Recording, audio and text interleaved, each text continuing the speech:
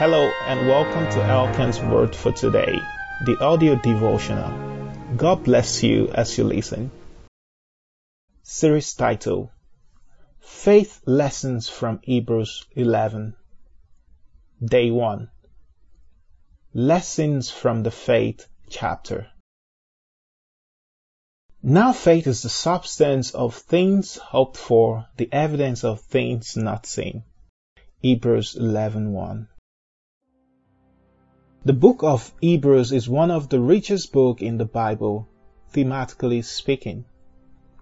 It's a book that is pivotal in understanding all the books of the Bible. And of all 13 beautiful chapters, the 11th is undoubtedly the most popular. Hebrews 11 is to the book of Hebrews what Psalms 23 is to Psalms, or what 3 John verse 2 is to the book of 3 John. In a sense, it has defined the book, rightly or wrongly. Hebrews 11 is sometimes called the Hall of Faith, or alternatively, the Faith Hall of Fame. But if chapter 11 defines the book, then verse 1 defines the chapter.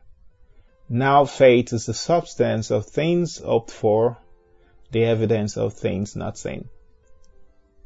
Faith is central to all that pertains to life and godliness. If the average believer misses what faith really is, then they can never expect to live victoriously. Nevertheless, there is more to faith than believe and receive. The Father in Mark 9 will be the first to tell you that. Faith is multifaceted. There are various depths and dimensions of faith that will only be understood as the circumstances in which they are needed arise. This is why Hebrews 11 is an invaluable guide for us. It explains in as much ways as possible all the aspects of faith as experienced by various Bible saints. As you move from verse to verse and chapter to chapter, you will learn lessons from their lives, observing how faith manifested itself and see areas where you can practically apply it in your present-day circumstance. For whatsoever things were written before time were written for our learning, that we through patience and comfort of the Scriptures might have hope. Romans 15:4. Amen. More blessings await you today. You will not miss them in Jesus' name. This was an audio recording of Elkan's Word for Today, the WhatsApp devotional by Greg Elkan.